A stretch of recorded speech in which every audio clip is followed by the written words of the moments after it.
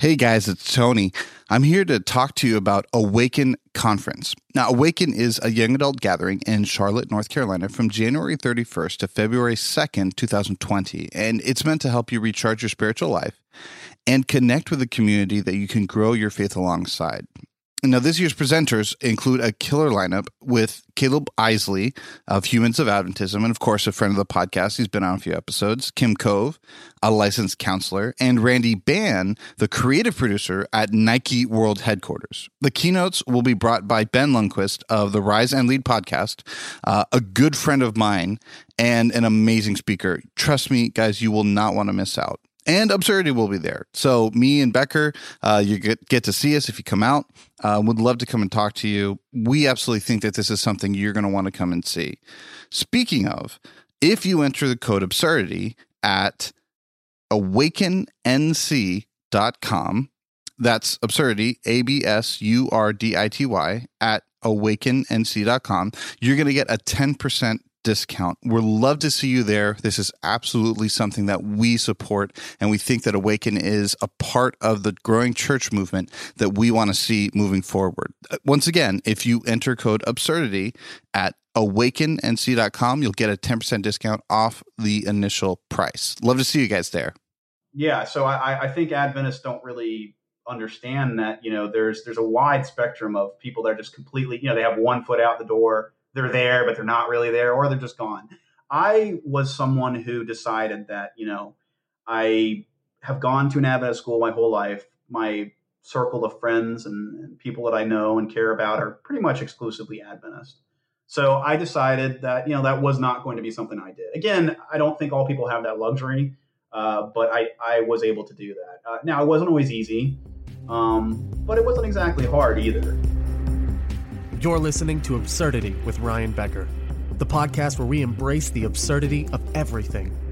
From here, we can move conversations forward by learning how to communicate effectively, listen intently, and love patiently. Welcome to Absurdity.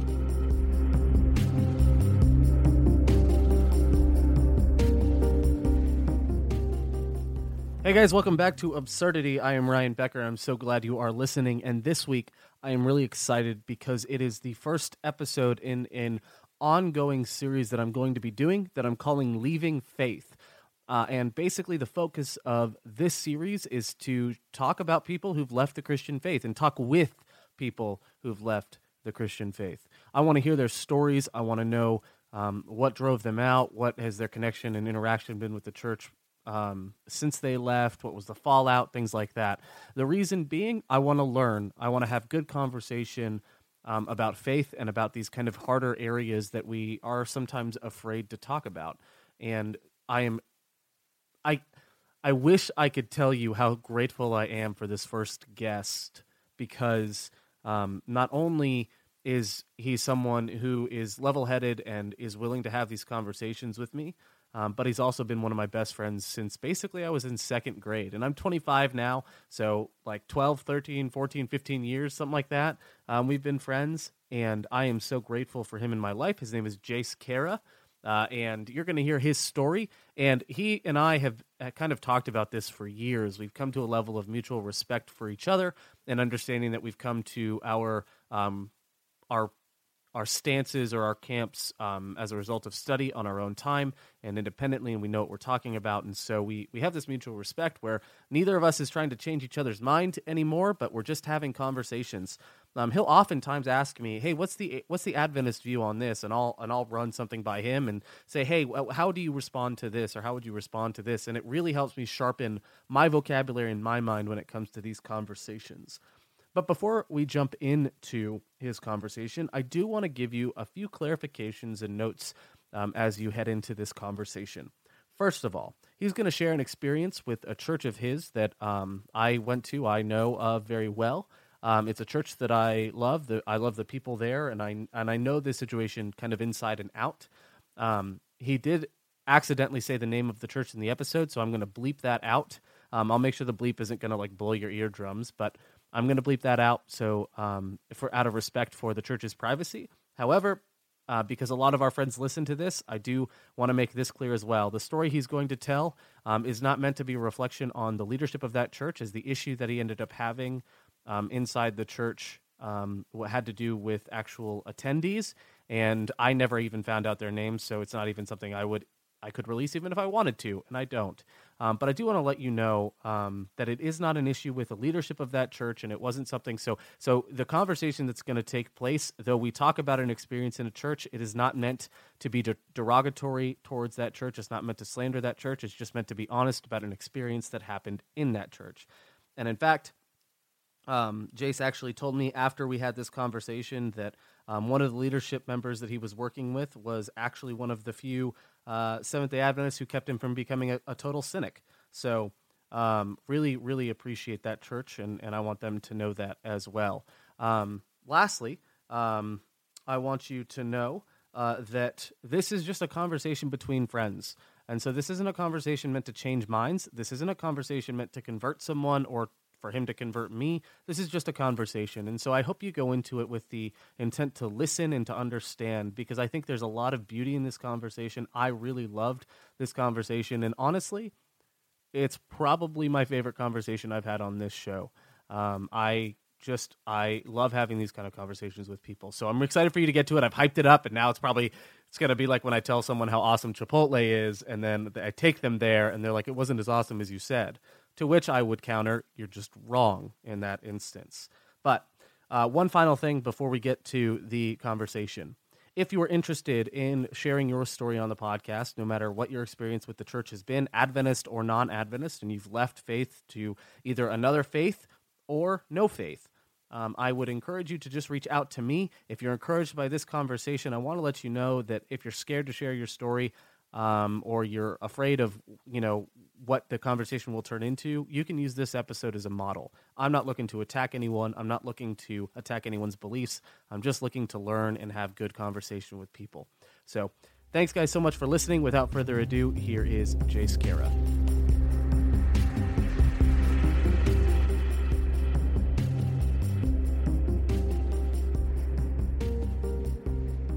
Jase, thank you so much for coming on the podcast. Why don't you tell our listeners just a little bit about yourself? Hey, Ryan, thanks for having me on. Definitely appreciate being on here. Love what you're doing with the podcast. Love that you're, opening a lot of really good discussions. I think that's great. So quick introduction. My name is Jase. I have known you for quite some time now, actually. We went to Fleece, went to FLA, did the whole, elementary to high school pipeline that plenty of other SDAs are, very well familiar with. I afterwards went into information technology. I'm sort of a serial entrepreneur. Done a lot of work with application development, information system deployment. Just kind of your general nerd, I guess would be the best way to sum it up in one word. Yeah, absolutely. But you're the best kind of nerd I know, so it's totally fine with me. I definitely appreciate that. It's nice to know there are nerds that good nerds and bad nerds. Yes, absolutely. I think there's good and bad of everything, and that's certainly, and that's definitely coming from my Christian worldview as well. There are good and bad pastors. There are I tend to on occasion be in the and category because I make mistakes too. But dude, I'm really glad that you're in my life. I'm glad I've known you for so long, and I'm really, really excited to be having this conversation with you. You're one of the few people that I think we've talked about this so much with each other that we've come to this place of mutual respect now that we can have this conversation without offending each other. Or I think so, yeah. And it's funny because a lot of times an outsider might even think, man, these guys are but we've done this. We've talked so many times that it really is natural at this point. I don't even think of it. It really is a conversation at this point. Yep. And I think that's good. I think that it's unfortunate that more people with different viewpoints don't kind of take that conversational approach that we've been lucky to kind of build over the years. Absolutely. So let's kind of dive in here, and I'm going to ask you a lot of questions that you already know I know the answer to, but our listeners don't. Right. So why don't you tell us, what do you currently believe? Sure. So I guess the best way to sum it up would be, and this is pretty lazy, but I don't believe anything. Okay. Yeah, that's fine. But obviously that's kind of a lazy answer that requires more explanation, because obviously I believe in some things. I mean, everybody believes in, certain things. So, I believe in, working towards building a better future for myself and, the world at large. I believe in, trying to be the best person I can be. Obviously, that's sort of, broad and vague, and people define that differently. But so, those things I do believe. But obviously, pertaining to, the religious or spiritual question, no, I don't believe anything. I would definitely consider myself an atheist. Okay. So we're gonna kind of just talk about your deconversion experience, I guess, from part one here. So, Sure. You're an atheist now. You've been an atheist for, I guess, at this point, the majority of the time that I've known you. It's actually pretty close to midway through at this point in our friendship, actually. So, what was the trigger for you? What was the first domino that fell in your beliefs?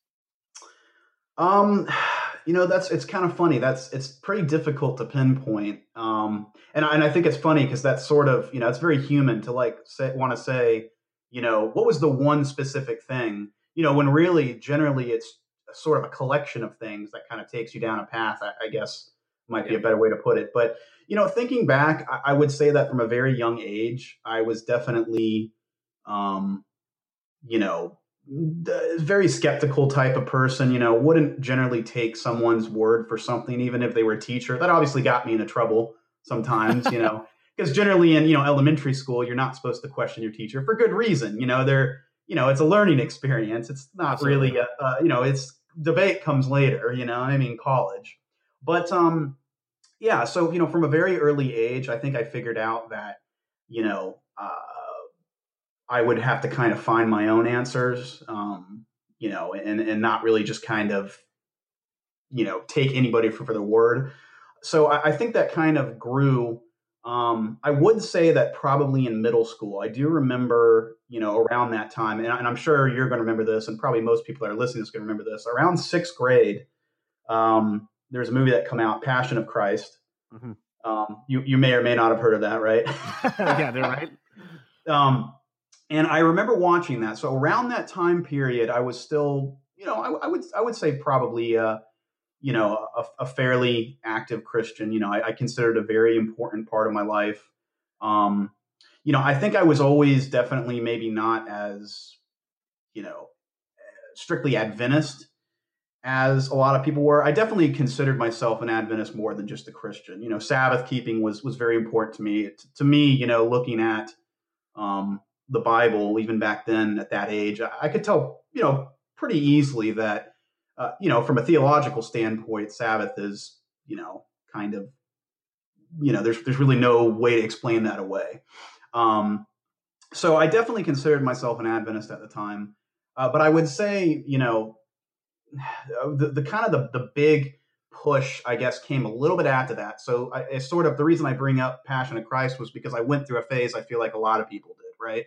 Where they saw this movie and I really can't think of a way to put this other than like it kind of, set my heart on fire. That's a phrase. It inspired people. It really did. Yeah, exactly. So there was definitely that sort of kind of spiked my enthusiasm, and I actually looked into getting baptized. I wanted to start following track, but in doing that, because I've always been a skeptical person, and because I've always liked to, do my own research, I decided, well, let's do that with this. Let's really do that, not just like a quick little, one thing I'm going to look up. I'm going to genuinely find out, what I believe. And I figured, I'd probably end up with what I already believed, right? I mean, that's what most people assume.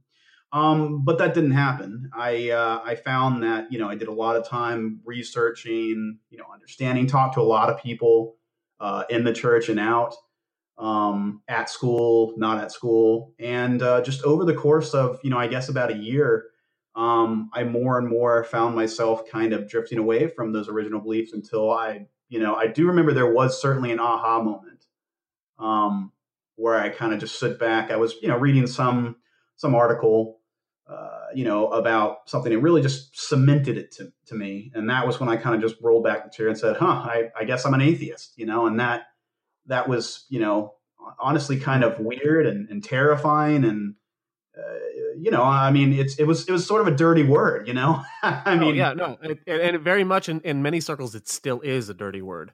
sure. Yeah, definitely. Of course. So, okay, so let me ask you this then: what was the easiest thing for you to let go of with faith? I would say probably the easiest thing would be, I would probably say sort of the central doctrine idea, right? The idea that, do your own investigative, work, figure out, certain things, but at the end of the day, this is the doctrine, and that's it. That's the final authority on it. I mean, obviously I believe there are things that are absolutely true and not true, like, yeah, there are definitely facts, but I think maybe more sort of this dogmatic approach that certain um, people kind of take at its word more than others. So I think for me that was sort of the easiest thing to give up, because I was never a big fan of that to begin with. um, yeah, I would say that was probably the easiest thing to give up. That definitely doesn't surprise me because I have a feeling I know what the answer to the next question is, even though I've never asked it. But what was the hardest thing for you to kind of give up or let go? What was the hardest thing to accept? Boy, if you know the answer, maybe you can tell me. Well, the answer that it seems like I see a lot, and you can disagree with me on this or not. That's totally fine. You're just Sure. wrong if you do. Is basically the impact it has on your relationships. If all your relationships have been kind of based and founded in church settings and in faith settings, then the revelation that you're an atheist tends to be pretty damaging to all of those relationships. I'm really glad that you mentioned that, because I certainly knew I was going to get into that later. I just for some reason didn't frame it in the sense of that question. But yes, that was absolutely something that weighed on my mind. Growing up Adventist, in the Adventist church, going to an Adventist school, it doesn't take a rocket scientist to figure out that it's going to be easier, to be an Adventist than not be an Adventist, right? That doesn't necessarily mean you should, base a decision on that alone. But certainly that entered into it. I mean, I was, obviously especially at that age, you want to belong, right? I mean, that's really important to you.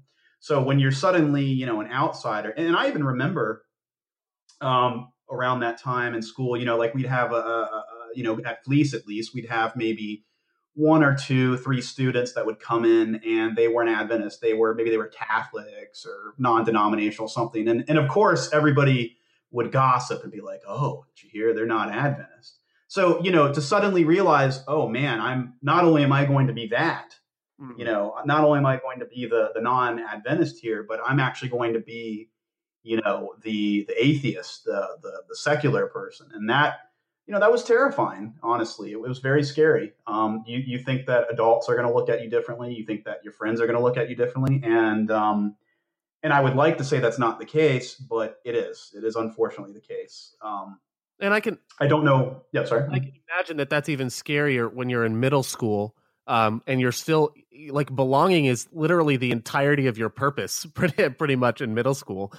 So everything is totally defined by those relationships. So I can imagine that it would be even the fear would be amplified at that age. Oh yeah, no, I mean it's definitely it definitely is something that you think about a lot, and it's kind of reinforced because day to day, of course, you're going to school and you're going to hear you know typical things that because I guess I really wouldn't fault this entirely, because it was an Adventist school, right? So the assumption is you're probably Adventist going there.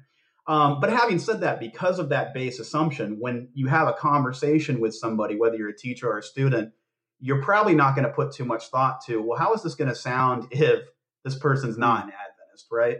Because you might start bashing certain things, and again, I don't think that's a bad thing. Constructive conversations are good, but it does get a little tired, and having to basically defend your position every time when you're not really looking to do that. You're just looking to operate day to day.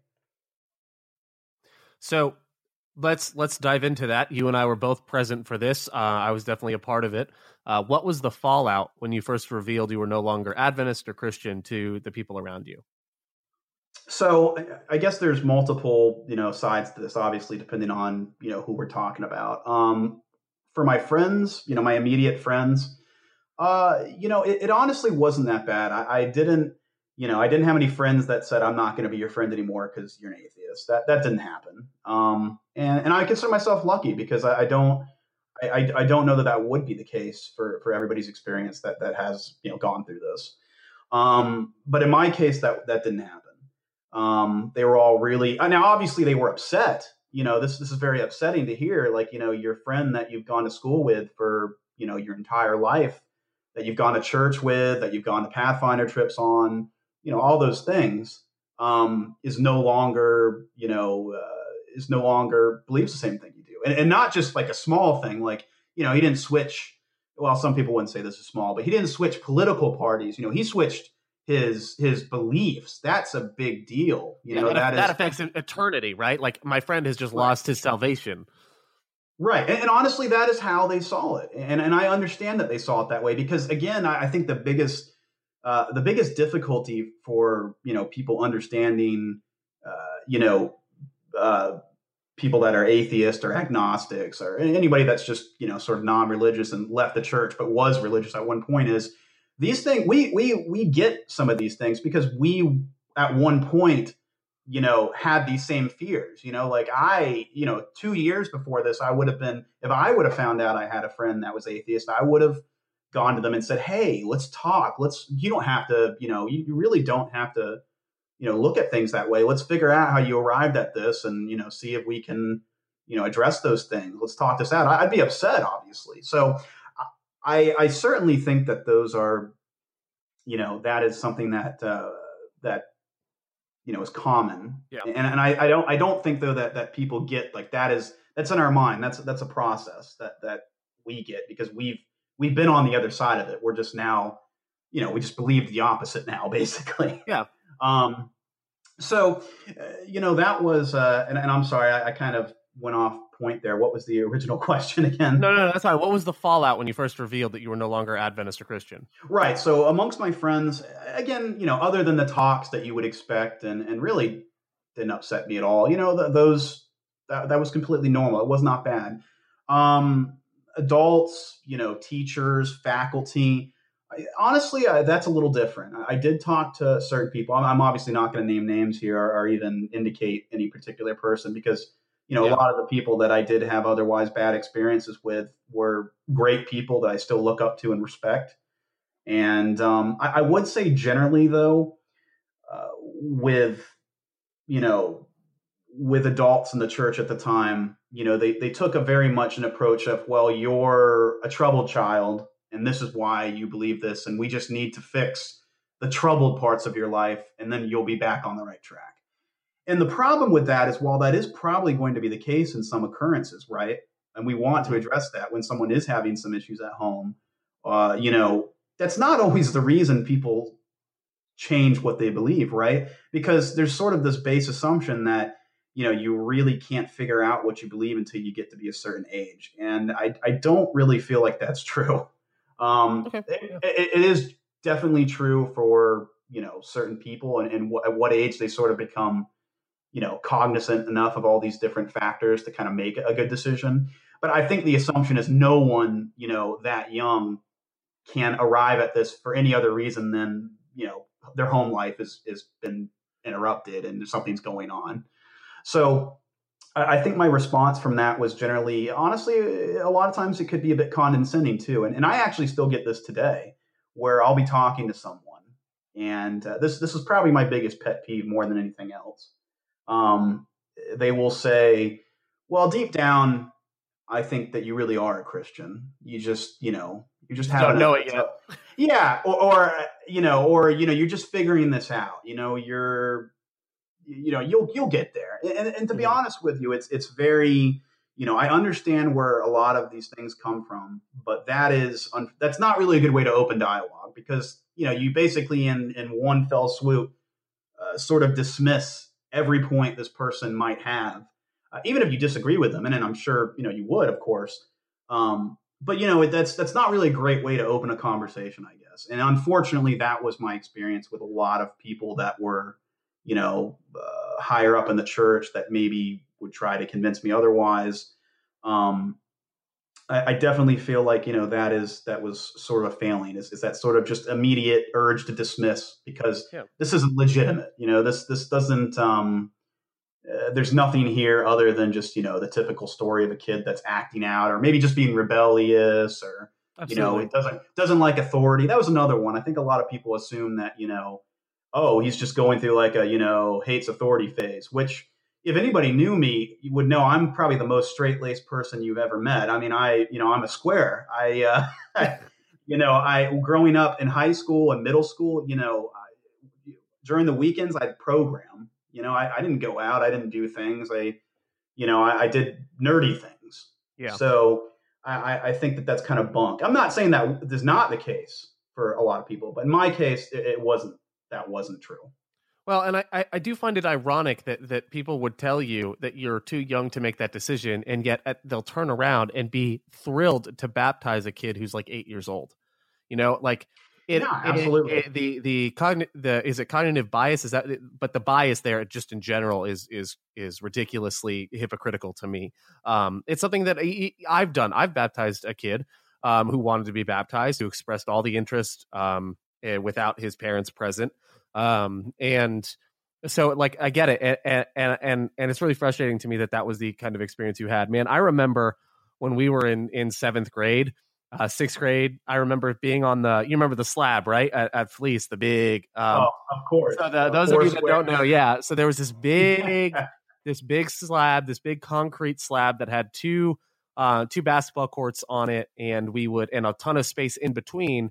And so we would always hang out there. And I remember during the original few months that this all came out, all of us would basically gang up on you, being like, Jase, you've got to become a Christian again. Like, there's no way. We would argue over and over again. And I remember one person specifically, and I won't mention their name, even came up with at the end of time, I'd rather take the risk and be right, or, be right on this. What is it? Pascal's wager, right? They would Pascal's wager. Yeah, and clearly you had done more research than any of us, but we weren't going to convince you. And what I find the most interesting about that is almost everyone from that kind of group of people ended up kind of more in your camp at the end of things. Not at the end of that year, but like over time, when I look at that, as I look at that group of people, a lot of them became very disinterested in religion. And I don't mean that as a slight against their character. I just find that dynamic interesting. No, I see what you're saying. You're not saying right or wrong. You're just saying that is what seems to have happened. Yeah. Go ahead. Yeah, no, definitely. That certainly is. It's kind of funny that you mentioned that, because I do, now that you're talking about it, I remember that. So it's funny that you're remembering some of these things more vividly than I do. Well, part of that, like, and I'll be honest with you, I don't know that I've expressed this to you, so I'm happy to do it live and in public. There's been a lot of guilt that I felt over that time, because I really wish I had handled that differently. I really wish I had interacted with you differently in a lot of ways. I remember I used to, and this, I've told you this before, and I've apologized to you for this before. I mean, I used to make fun of you because of your weight. And I used to justify it by saying, well, if he hates his weight so much, maybe he'll lose it. And in reality, I was just being a total jerk and like a terrible friend. And there were times where I would challenge you on your atheism, and it was just, I did it in the entirely wrong ways. And so part of I remember it is because I remember it out of guilt. And so like from me now, I just hear me and saying, I'm sorry for some of that. I'm sorry for some of the ways I did it, but I am glad that we've ended up here to the point that now we respect each other enough to have this kind of conversation. Well, I really do appreciate that. I mean, I absolutely, I don't think I ever took it exactly, that way, especially from you, because I think we always came from a point of understanding. But having said that, I really do appreciate you saying that to me. And I understand that, I mean, it's funny because at the end of the day, there is one thing that Christianity and atheism, I think, agree on wholeheartedly, which is humans, are very flawed. And, especially at that age, you have to counterbalance so many things. You have to balance trying to be a good person, learning what a good person is, But on top of that, you have to balance, like, well, I don't want to be the one kid that's getting made fun of. So what do you do? And I did this all the time as well. Is, oh man, they're starting to gang up on me. Well, I'm going to pick someone else so that it gets, moved from me being the center to someone else. And that's something I think you see a lot, for all sorts of things. And that's why, being different, I guess, is always something that the one thing maybe kids don't want to be, right? Yeah. And maybe that's not so bad. I'm sorry, being different, I mean, is a good thing, I think. I think it's not so bad, though, that they have that fear, because that's natural. Yeah. I think it's very natural. But yeah, I definitely, I think that it's funny. There were a lot of conversations between you and some of our other friends at the time. And, they definitely, they definitely could get heated at times. They definitely could, I mean, I don't think that it ever, escalated to the point of, like friendships are broken type of thing. Correct, but, yeah. But no, you're absolutely right. There was certainly a period where I had to do sort of this routine every day. And, it is very exhausting. I think that's maybe another, I don't want to say tip, but maybe another, helpful thought for anybody that ever wants to engage with an atheist, which is, keep in mind that you probably, the point that someone just made that you feel like is really solid, for your standpoint and why atheism just doesn't make sense. It probably is a good point. The problem is the atheist you're about to tell it to has probably heard it 5 times before. Yeah. So I guess, don't be disappointed when they've heard that. Just continue to engage. That's not, don't stick to talking points, because then, we all just retreat to our different camps, and, we never find out anything new or figure anything out about each other. It's just reciting what I saw on, atheist apologetics or, Christian apologetics. Absolutely. Yeah. And that's incredibly true. And I think what was true for you and is true for many atheists is, and this is true, and I can actually guarantee this, that you have likely read the Bible more times than I have. And I'm a pastor. Like many atheists, because of the huge, intense struggle that giving up your faith is, have done more research into their beliefs than several others, and a lot of that research probably came from a place of, I want to believe this, like I really genuinely want to believe this, but I can't. And there's this huge dismissal of that experience and that pain and that struggle from the Christian worldview when we try to dismiss your experience based on our perception of it. Oh, well, you could only land here because of some troubled home experience, or you could only land here because of X, Y, and Z.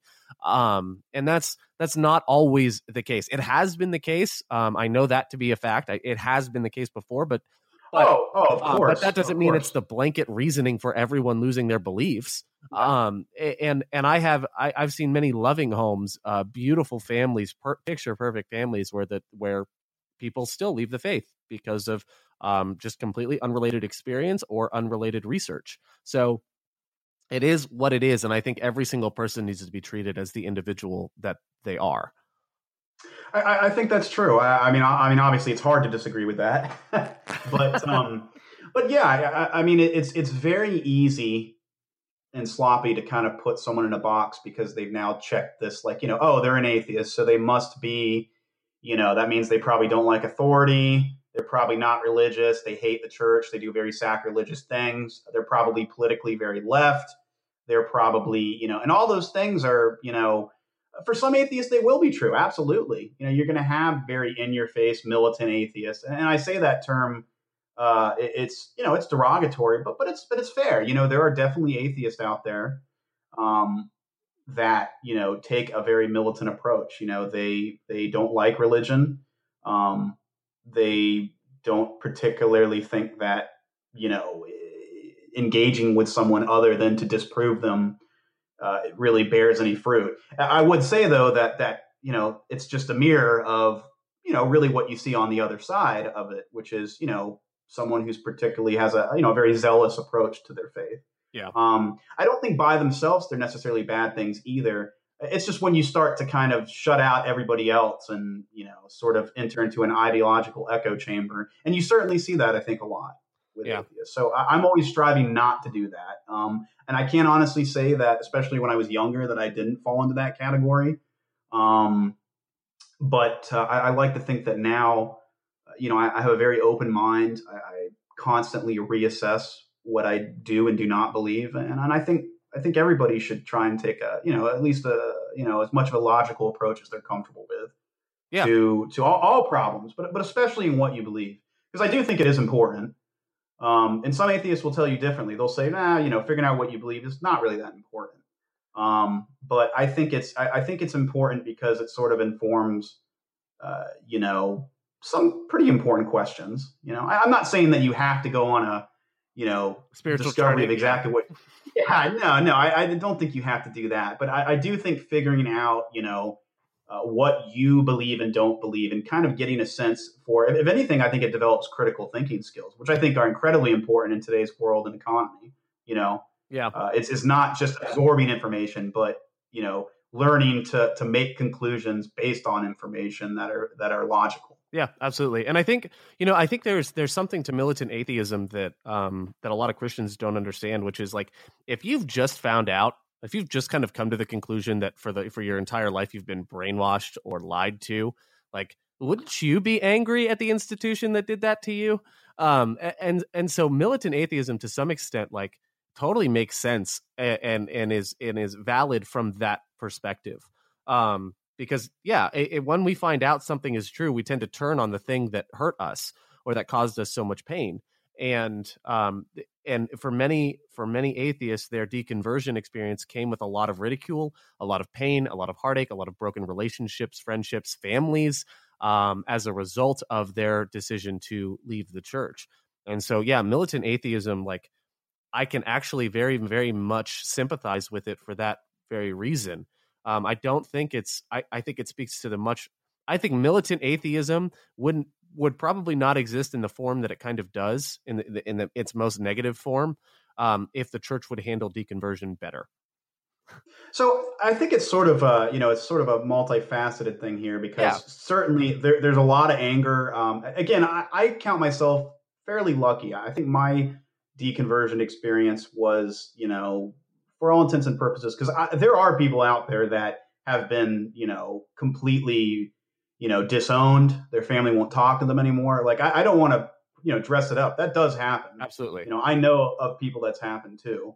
So that's unfortunate. And yeah, I think that is going to drive a lot of, anger, and people will end up on that. I will say though that another facet of it. So, if you ever start getting, if an atheist ever starts laying into you, um, there's a good chance they're coming from that. But it could also be, and keep in mind, this is something I think Christians can relate to, which is, if you think back to, I would probably say most Christians, most Adventists could point to, at some point in their early life where they sort of, they were always religious. They always believed in, obviously the second coming, the Sabbath, things like that if you're an Adventist, right? But probably some kind of moment where you just generally said, oh man, I am a Christian. I believe in Jesus. I'm ready to be baptized. I'm ready to, start working on that relationship, right? I mean, is that fair? I would assume that that's probably for most people. So the funny thing is, though, the same exact thing happens for atheists, right? Because we have now just discovered this whole new thing that, because again, going to an Adventist school, you're not really going to learn about evolution. You're not really going to learn about, I guess, for lack of a better word, secular ideas, right? And so I think it's funny because you basically experience the same thing as a newly converted Christian. You want to tell the world, not because you're angry, but because you think it's cool. There's a lot of more information there. Like, I mean, not to go on a long, tangent here. I'll just sum it up and say that there's, for example, when it comes to evolution, believe it or not, I think it's genuinely very interesting. And, when you're just finding out about this, you want to tell people, not because you're mad, but because, it's like, just because you found out about, the true transformational power of, accepting Jesus, right? You want to share that with the world because that you felt good doing that. And you feel like you have information that you want to tell the world, So I think when that also ties into it. So certainly there's also an urge to kind of stick it to the man, thumb in the face. Yeah, certainly that I'm not going to say there's not, especially when you're younger. Yeah. But yeah, there's also very much an urge to just, you want to engage with your friends and tell them about it in the same way that you want to tell them about, something new that you're learning or something cool you saw on a trip. Yeah.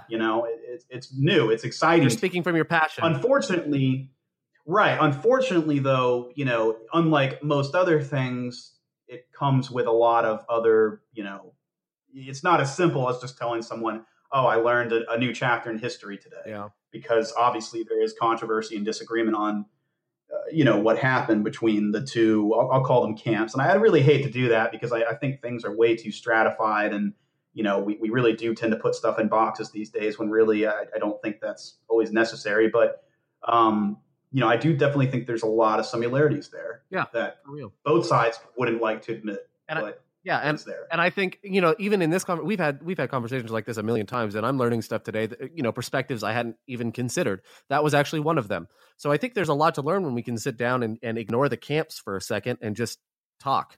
Right. Let me ask you this. What's been your experience with the church since, considering most of your teenage life, if not all of it, and young adult life so far has been experiencing the church from this perspective? What's been your experience with the church? So once again, I have to say I probably have a pretty atypical experience here. I would say probably most people that go from Adventist to atheist usually disconnect pretty fully with the church, right? And the reason is usually a lot of times they don't have a choice, or if they do, they don't want to tell everybody because even if they're atheist, I guess you might say they're soft atheist in that they haven't actually told anybody yet. There's a lot of people sitting in that category. They might even be going to church right now. Absolutely. So I think Adventists don't really understand that, there's a wide spectrum of people that are just completely, they have one foot out the door. They're there, but they're not really there, or they're just gone. I was someone who decided that, I have gone to an Adventist school my whole life. My circle of friends and people that I know and care about are pretty much exclusively Adventist. So I decided that, that was not going to be something I did. Again, I don't think all people have that luxury, but I was able to do that. Now, it wasn't always easy, but it wasn't exactly hard either. Now, my experience with the church, the reason I say it was atypical because, and I know you know this, but we always used to joke I was the worst atheist in the world because for a period of time, even up to a few years ago, I actually played drums for one of the services. None of the people there knew I was an atheist. I don't know if that would have mattered. Obviously, there is some sensitivity with not just atheism, obviously, but with drums and some Adventist churches. Not all, but I know there's definitely, a segment of the Adventist population that feels somewhat uncomfortable with, shall we say, percussion in the frame of church service, or maybe just in general. So that was atypical because I was continuing to be involved and engaged in the church. I mean, I was literally volunteering. And that's actually how I fell into it. It was back at FLA. I needed community service hours. I played drums. I like to play drums. I've been playing it for, since I'm very young. And I had the opportunity to, get community service hours. And as a high schooler, I thought to myself, well, that's a no-brainer. Yeah. Why not? So that's sort of how I fell into it. And because of that, like I said, you would have seen me up until a couple of years ago, most Saturdays at church, full atheist. I didn't stay for the service. Actually, on occasion I would stay. But generally I didn't stay for the service. I was just there to play. Again, I saw it mostly as sort of this is terrible, but I really saw it as a good opportunity to practice playing drums. So, and obviously that's not what you want, right? Because when you have a praise team, I would imagine the goal is, you want to engage with them and you want to know that, that's coming from a place of, inspiration. And obviously that didn't exist for me because, I don't believe in these things. Having said that, though, I very much enjoyed playing at church. I like the exercise, practicing. I even, to be honest with you, like the music. Again, sort of an oddity, I guess. But sacred music a lot of times, I mean, just because I'm an atheist doesn't mean, I'm not going to hear a piece of music that doesn't, make the hairs in the back of my neck Absolutely. stand up. It happens. Of course it happens. So yeah, I feel like, that was one way I engaged with the church. Again, I guess that was probably because they didn't know, generally I didn't publicize that I'm an atheist. So I would imagine there's still quite a few people that do not know that. I really hope there's you know, someone listening at this point that thought the second you revealed that you played drums from a young age, thought rock and roll drove him out of the church. And then like I'm picturing you like slyly like warming up before second service, warming up with like Highway to Hell on the drums or some like random like like yes, we did the percussion percussion just really is like seeing you as this infiltrator to the church when that's not it at all. If anything, the drums were your key still back. It was your gateway back into the church to some extent. No, and to be honest with you, so to speak to that, if I had gone to the church and someone had approached me and just started talking and it had come up and they asked me what I believed, certainly I would have said I was an atheist. I didn't keep that a secret. Mm-hmm. But then obviously that would have led to a conversation that maybe could have gone on because, I will talk to anybody that wants to talk about it. So that obviously, if you are a Christian or an Adventist and you want to seek, opportunities to talk to people and maybe, I don't want to say convert them because, that's, that kind of for atheists that has a dirty word, but, certainly that I'm not saying that can't happen, right? I mean, I don't want to say that you can say the magical phrase that will make them be like, oh, okay, I am Christian now. That might not happen, but, engaging with them certainly, I think, it doesn't hurt anything. And I think, in fact, you might be surprised that someone who was an atheist, maybe, maybe there's something that they misunderstood and you'll actually correct that for them. Yeah. Again, most of the time, an atheist is pretty well versed in theology. They like you said earlier, they probably have read the Bible more times than you have. And that's not to say that to be arrogant. It's just usually the place they come from. Absolutely.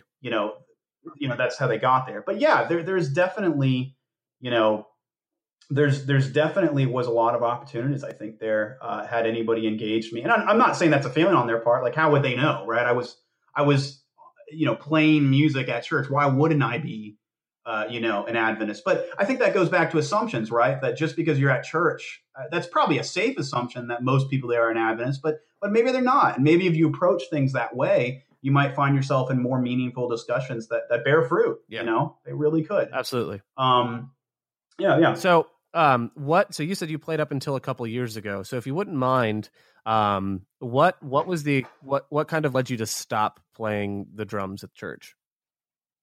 So obviously, a big part of it was after I got out of high school, I didn't need the community service hours anymore. Fair. But I did continue to play after that for some years. And, there was a lot to do with that. I played with my dad sometimes. He played bass. And another instrument that, because it's electric, there is some distaste for, maybe would be the best word to put it for, by some segments. And again, I want to, before I go anything else, I'm not going to get on a soapbox here and say, even as an atheist, that's a wrong position to take. I mean, if you're not comfortable with, rhythmatic music and, I don't think that makes you a flawed person. I don't even think that makes you wrong. But I do think that, maybe understanding that, that person's sole goal is not to, deconvert you with the, satanic, for, standard,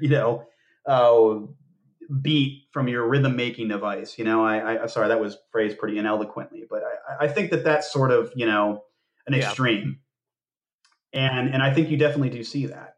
But what really kind of, I guess I just sort of fell out of it, to be honest with you. I played less and less, because, I was really only doing it, occasionally. Just generally they would ask me if, they needed someone to fill in. I also have to admit that I didn't like waking up that early. And it's funny because a lot of people joke, what's one of the perks of being an atheist? And I guess really the only one that most people would understand is you don't have to get up early on Saturday. So I was still doing that. And that certainly, didn't really weigh into it because by that point, I'd been doing it less and less to where, it got to the point where they were just calling me basically when they couldn't get anybody else to do it. So it just sort of fell out. But having said that, I did sort of become more kind of aware of the fact that, there were a lot of people in the audience that really just did not want you there. Again, I'm not saying that to, point a finger at them and say, these people are terrible. I really don't, I mean, hey, you can not like music. I mean, there's nothing wrong with that. You can not like a specific type of music. So that definitely doesn't help when you're, I mean, any musician will tell you, and I don't really consider myself a musician. I play some instruments, sometimes rather poorly. But so maybe I'm a musician light, that might be, okay. Like a diet musician. Yeah, exactly. Yeah. Not all the calories, so, I think that definitely, I don't fault them for, not digging the music. I don't even fault them for,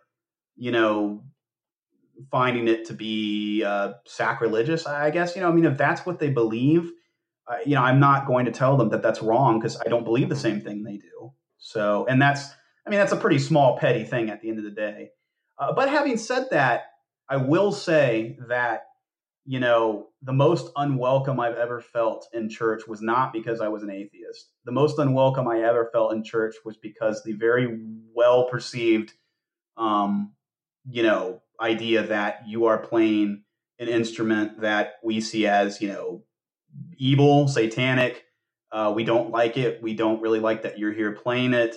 That did not feel very welcoming, and I think that's unfortunate because for people that are Adventists that do play drums or some other instrument that maybe is not as popular with, some of the more conservative elements of the church, they're going to feel very disenfranchised from that. And they may well, deconvert just based on that. And that's unfortunate because that's really kind of a stupid reason to deconvert. But, it only takes a little spark, I guess, for some people. Because, as I was saying earlier, while I didn't have an experience to where like I had a troubled experience with someone, that caused me to deconvert, I'm sure there are people that do have that experience. And it does just take that one push. And, I mean, we've all heard the stories of people that go into church dressed in sandals and shorts and, just to kind of say, hey, is this okay? And, some people will say that's perfectly fine. We're just glad you're here. And other people will say, no, that's not appropriate. And again, I'm not saying which one's right or wrong on that because I don't really have a horse in that race. But, having said that, I mean, what harm can there be in bringing someone in and, conversing with them in an area of mutual respect? And I didn't always feel like I got that. I feel like I got more than just, we don't like this music, which I certainly would have understood and not, really felt, bad for. It was really just sort of that extra layer of we have contempt for what you're doing. And we're going to visibly show that in a very, absolutely. Yeah. And it's not even the fact that they had distaste, but it's the way that they communicated that distaste to you. It was like they held up giant neon signs that said, "You are not welcome here. We don't want you here." Right. Well, so one time, just to give an example here, one time, we had someone out in the audience. I didn't actually see this, but I was told this, and it's totally something I can believe, of course. But there was someone in the front that was not digging the music, so to speak. And they put earplugs in their ear, like visibly, like they made a show of putting earplugs in their ear. So it wasn't just a matter of utility, like, well, this is really obnoxiously loud and we don't want to hear this, which I can understand. I mean, again, I do have to exert a little bias here just to say, if any of you have been to an Adventist church with drums, probably most of you have noticed there's, a nice little plexiglass shield in front of it. Well, that's there for a reason. you don't want big booming sounds. I mean, any audio mixer will tell you that, you want to be able to control the sound because you want to pipe it through the system in the house. You want to pipe it through streaming online. So, obviously everything is done to basically bring the volume of the instrument down. And so I'm not saying that for people that don't like drums, it's still not going to be loud and obnoxious, because really nothing you can do about that, of course. But I truly believe that it was not so booming as to require I think that was more for show. It was to make a point. And I think that was unfortunate. Absolutely. That's sort of where I kind of. I definitely understand. Thank you for sharing that. And I don't think you share that to throw anyone under the bus. But it is a real example of things that happen. And I'm not at all surprised to hear that. When you originally told me that, I was like, yeah, doesn't surprise me at all. Like, that's almost expected in some cases. And that's terrible, unfortunately. Right. Well, but it is what it is for the time being. Well, no, I mean, growing up, we all had, especially if you're younger, we all would have those sort of in jokes like, oh, you're going to the movies this weekend, or, you listen to that music? That's not, when, it was really sort of Adventists, I think, are very aware of this, I mean, like, this is not something that, I think most Adventists are aware of this. Should I even call it a controversy? I mean, it seems kind of petty, but I don't. It's a stereotype. Yeah, it is a fair stereotype. Well, or maybe like the kind of just prude, like arms crossed, not going to have a good time, fun Adventist, right? Like that's sort of a stereotype that's not always deserved, but sometimes it is. Well, like there was a time, I think in like 4th or 5th grade, I slept over at a mutual friend's house, and I forgot. For the weekend, and I forgot my church clothes, so I had to go to church in a bright red shirt and bright red shorts, basically gym clothes, because that's all I had. Yeah. And in sneakers. And man, through Sabbath school and through church, it was the worst. Like, flack for it. Huh? No one actually said anything to me. But man, the stares, the avoiding, the just kind of like the disappointment that I felt, like you could literally just see it being expressed without any words. And it was just so frustrating and upsetting. And I was so embarrassed and shamed the entire day. Like it was, I remember it now, like 12, 13 years later. Obviously it's pretty vividly, so it obviously stuck with you. Yeah, no, for real. So kind of transitioning out of this, what is one thing that you wish the church would do differently? So again, this is one of those things that's a little difficult because, I guess I don't really have a horse in the race. I'm not a member of the church. I do, sometimes follow activity just because of the friends that I have. I see those things. I'll check every once in a while I find myself looking at, some Adventist publications just to see what's going on. I would say, and again, obviously I'm not going to shy away from controversial topics here. So I apologize if, that makes anyone uncomfortable. That's, just sort of, I'm speaking candidly here. I would love for the church to be more inclusive. I don't really feel that, I remember there was a lot of controversy. It was maybe a year or two ago when I recall that I think it was the North American, or maybe it was the World Church, voted on the measure to ordain women, I guess it was. And I remember, obviously Facebook was lit up by arguments from both sides, right? And I just remember looking and saying, man, these people feel really passionate, and I respect that. I truly do. But I can't, and to be completely candid, I can't believe that this debate is occurring in 2017, 16, whenever it was. Most of us can't either, to be honest. Yeah, it's very difficult for an atheist to, talk about some of the, the things about theology, right? Because those are important questions. Those are really the questions, right? Divinity of Christ, creation of the world. Those are the questions we're really talking about, the hard ones. So it seems kind of crazy that has to be, and honestly, that makes it difficult to engage with an atheist, I would imagine, because they're probably going to come back with that and say, well, how can you come here and say you're preaching acceptance and inclusion and everyone is equal under God when that does not appear to be how you're. And again, this is not necessarily my opinion. Well, it is, but but this is probably going to be the opinion of most people that are not Adventist, that are aware of Adventist things going on right now. That's probably going to be their viewpoint, because it's hard to look at the other questions that you want to talk about. That really is honestly a gaping hole in the church, in my opinion. And I really feel like to engage with the rest of the world, really, you have to kind of, bring that up to par. And I understand that's difficult. There's a lot of people that feel very strongly about that. I can't really speak to what should be done, or what conversations have to happen, what the church wants to do. I really don't know what the path forward is on that. But I would love to see, the church kind of address those issues. That's important. One other thing I would say is, I do think this might be hard. I don't know that the church would ever even see the need to address this or want to.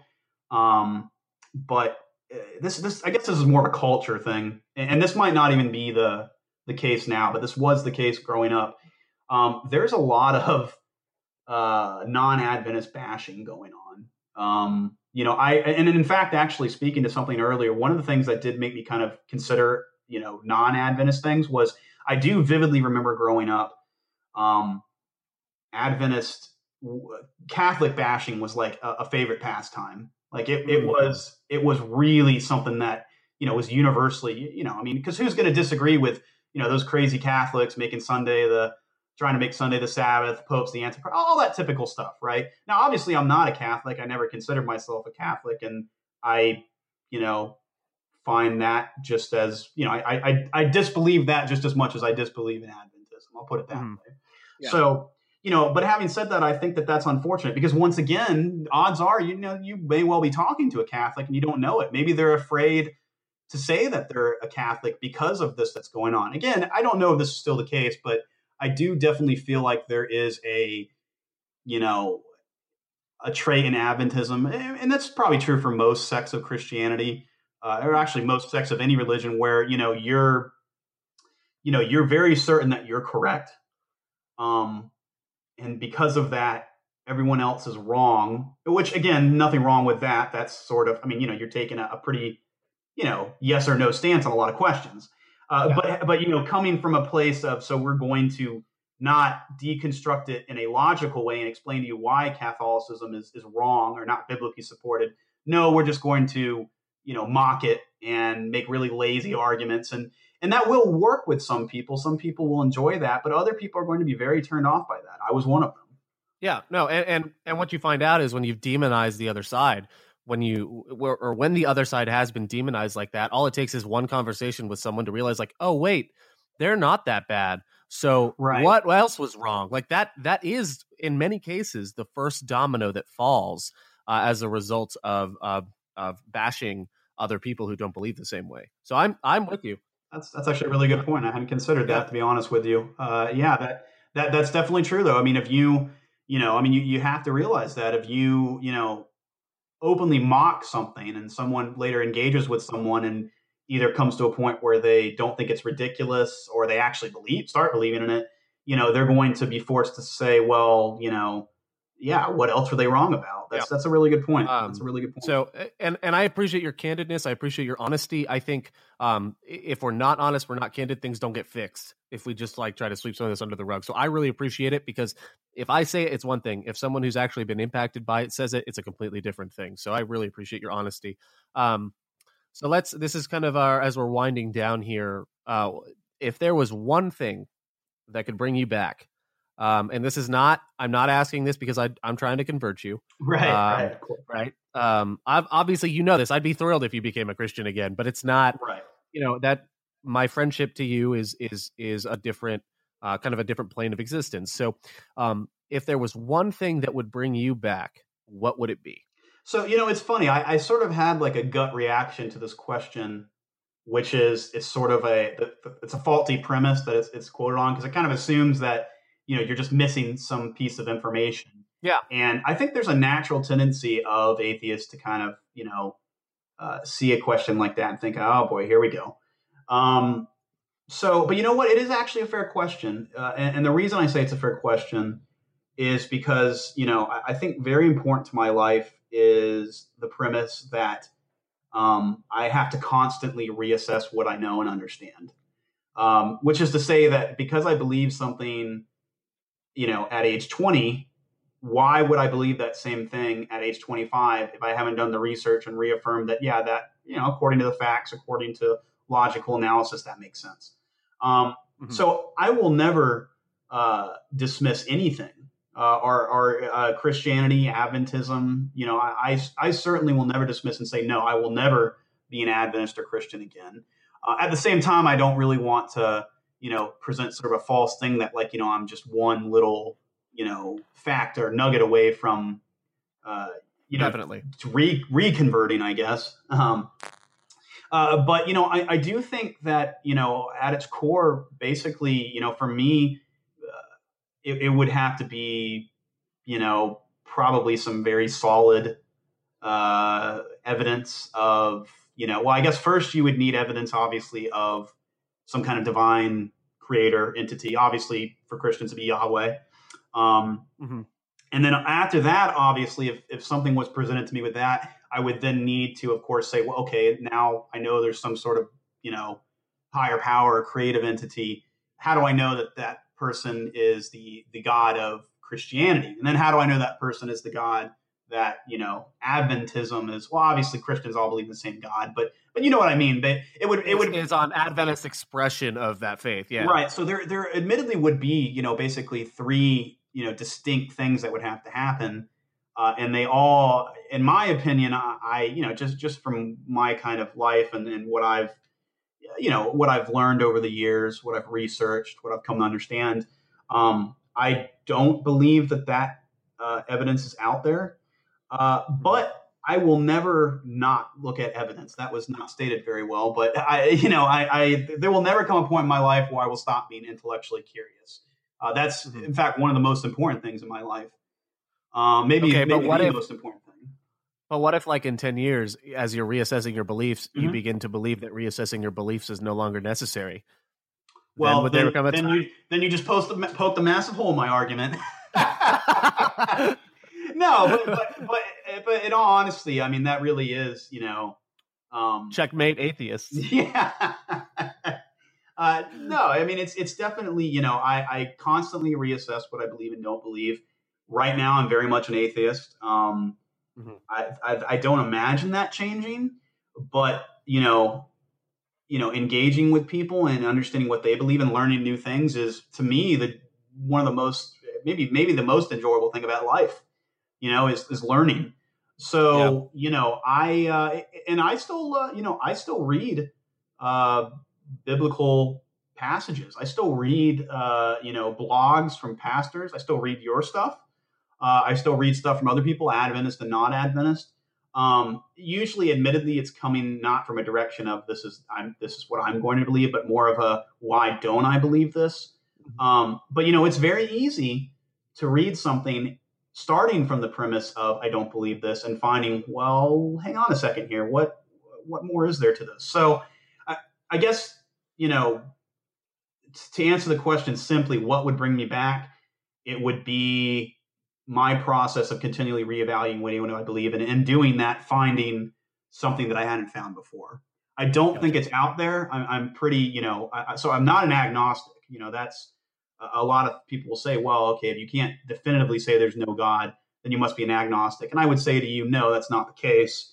I don't, you don't believe in Thor. That doesn't mean you're a Thor agnostic, or maybe you do believe in Thor. I don't really know. Yeah, you don't know what I believe. Why are you going to judge me for that? Sorry, I didn't mean to make assumptions there, but I, for one, welcome our new Thor overlord. So, so that definitely, that is sort of a, it's difficult because you don't want to put yourself in a thing and say, I'm an agnostic, because I very much am an atheist, and I think that it's a defensible position based on the research that I've done. Gotcha. But yeah, I having said that, even though I don't consider myself an agnostic, I am more than readily willing to admit that there could well in the time in the future, maybe we discover, something we didn't know about, down to the lowest levels of, subatomic particles, quantum. Maybe there's a footprint of a creator there that we just haven't figured out yet. Gotcha. I don't think that's the case, but it's certainly, just because I haven't found it doesn't mean it's not there. Yeah. So I guess that would be my long-winded explanation of what would bring me back. No, that's absolutely fine. And I really hope none of our listeners, especially the ones that know you, don't take this as the opportunity to try and convert you again or send you a flood of evidence, because that's not the purpose of this conversation, like, at all. So if you're about to email me something or tweet me something to send on to Jase, I'm not going to do that because it's just not going to happen. This isn't the purpose of this conversation. This conversation was so that I could listen and understand, and provide that same opportunity for those who listen to this podcast. So, Jase, thank you so much. Do you have any final thoughts before we take off? I think really what I want to drive home more than anything is that for all the ways that we're dissimilar, we're actually pretty much the same. There's a big tendency to figure that, well, they believe in something drastically different than us, so they must find that, same metric. They've got to be different in all sorts of other ways. And the reality is, no. We still have the same fears. When a hurricane's coming through, we're right there with you, hoping that it doesn't cause any damage. If you own a home, we're there hoping that, it's not going to damage the roof. When someone gets hurt, we don't want that for them. We want to help them in any way we can. We're all human. We all have these base instincts. And whether you believe that's given to you by God or whether you believe that arises from natural processes, either or, at the end of the day, we all have the same heart. We all have the same body, more or less. And we all have the same DNA, more or less. So, we really do have a lot of similarities. And I think instead of talking about how we're different, maybe the answer to more dialogue is talking about how we're the same. Yeah. And I really feel like we've done that. Now that is an awesome perspective. I really appreciate it. And I'm not going to lie. I was really kind of hoping that you would say for your final thoughts, like you would just throw everything out the window and just go, Christianity is wrong. You're all dumb. And I hate you. Like, part of me was just hoping, because that would have been absolutely hilarious. But your answer was much better. And your final thoughts are great. I really appreciate it. And I really do hope our listeners can get some more information from this, can learn a whole lot, and maybe be able to have some better interactions and conversations with the atheists in their lives. Turns out you guys aren't all satanic, horrible people. Turns out you're people like us. So I really appreciate your friendship. Thank you so much for coming on the podcast. And I'll talk to you soon. Absolutely. Thanks for having me, Ryan.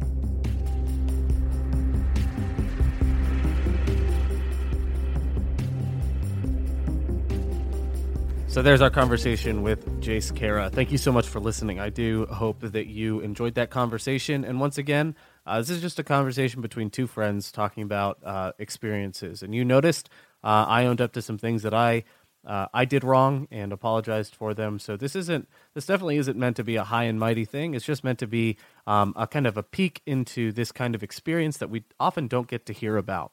So thank you guys so much for listening to this point. If you haven't yet, go ahead and subscribe on iTunes or whatever podcatcher app you use. And if you do subscribe on iTunes, please leave a review. Reviews help me a ton, and they help me understand what I can do better and know what I'm doing well. Also, we have a Patreon, patreon.com/absurditypodcast. If you want to throw a couple dollars my way and to support what I'm doing here, I would really appreciate it. It helps keep the lights on because this podcast does have monthly bills. But thank you guys so much for listening. We'll see you next week on Absurdity. And if you have any feedback, questions, comments, or suggestions for the show, you can email me at ryan180becker@gmail.com.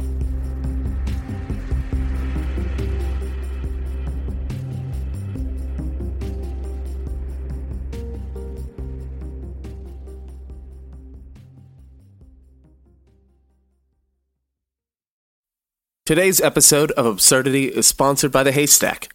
The Haystack is a voice for young adults in the Seventh-day Adventist Church. that produces articles, music reviews, videos, and more. To check them out, go to www.thehaystack.org. The Haystack. Life, Culture, Theology.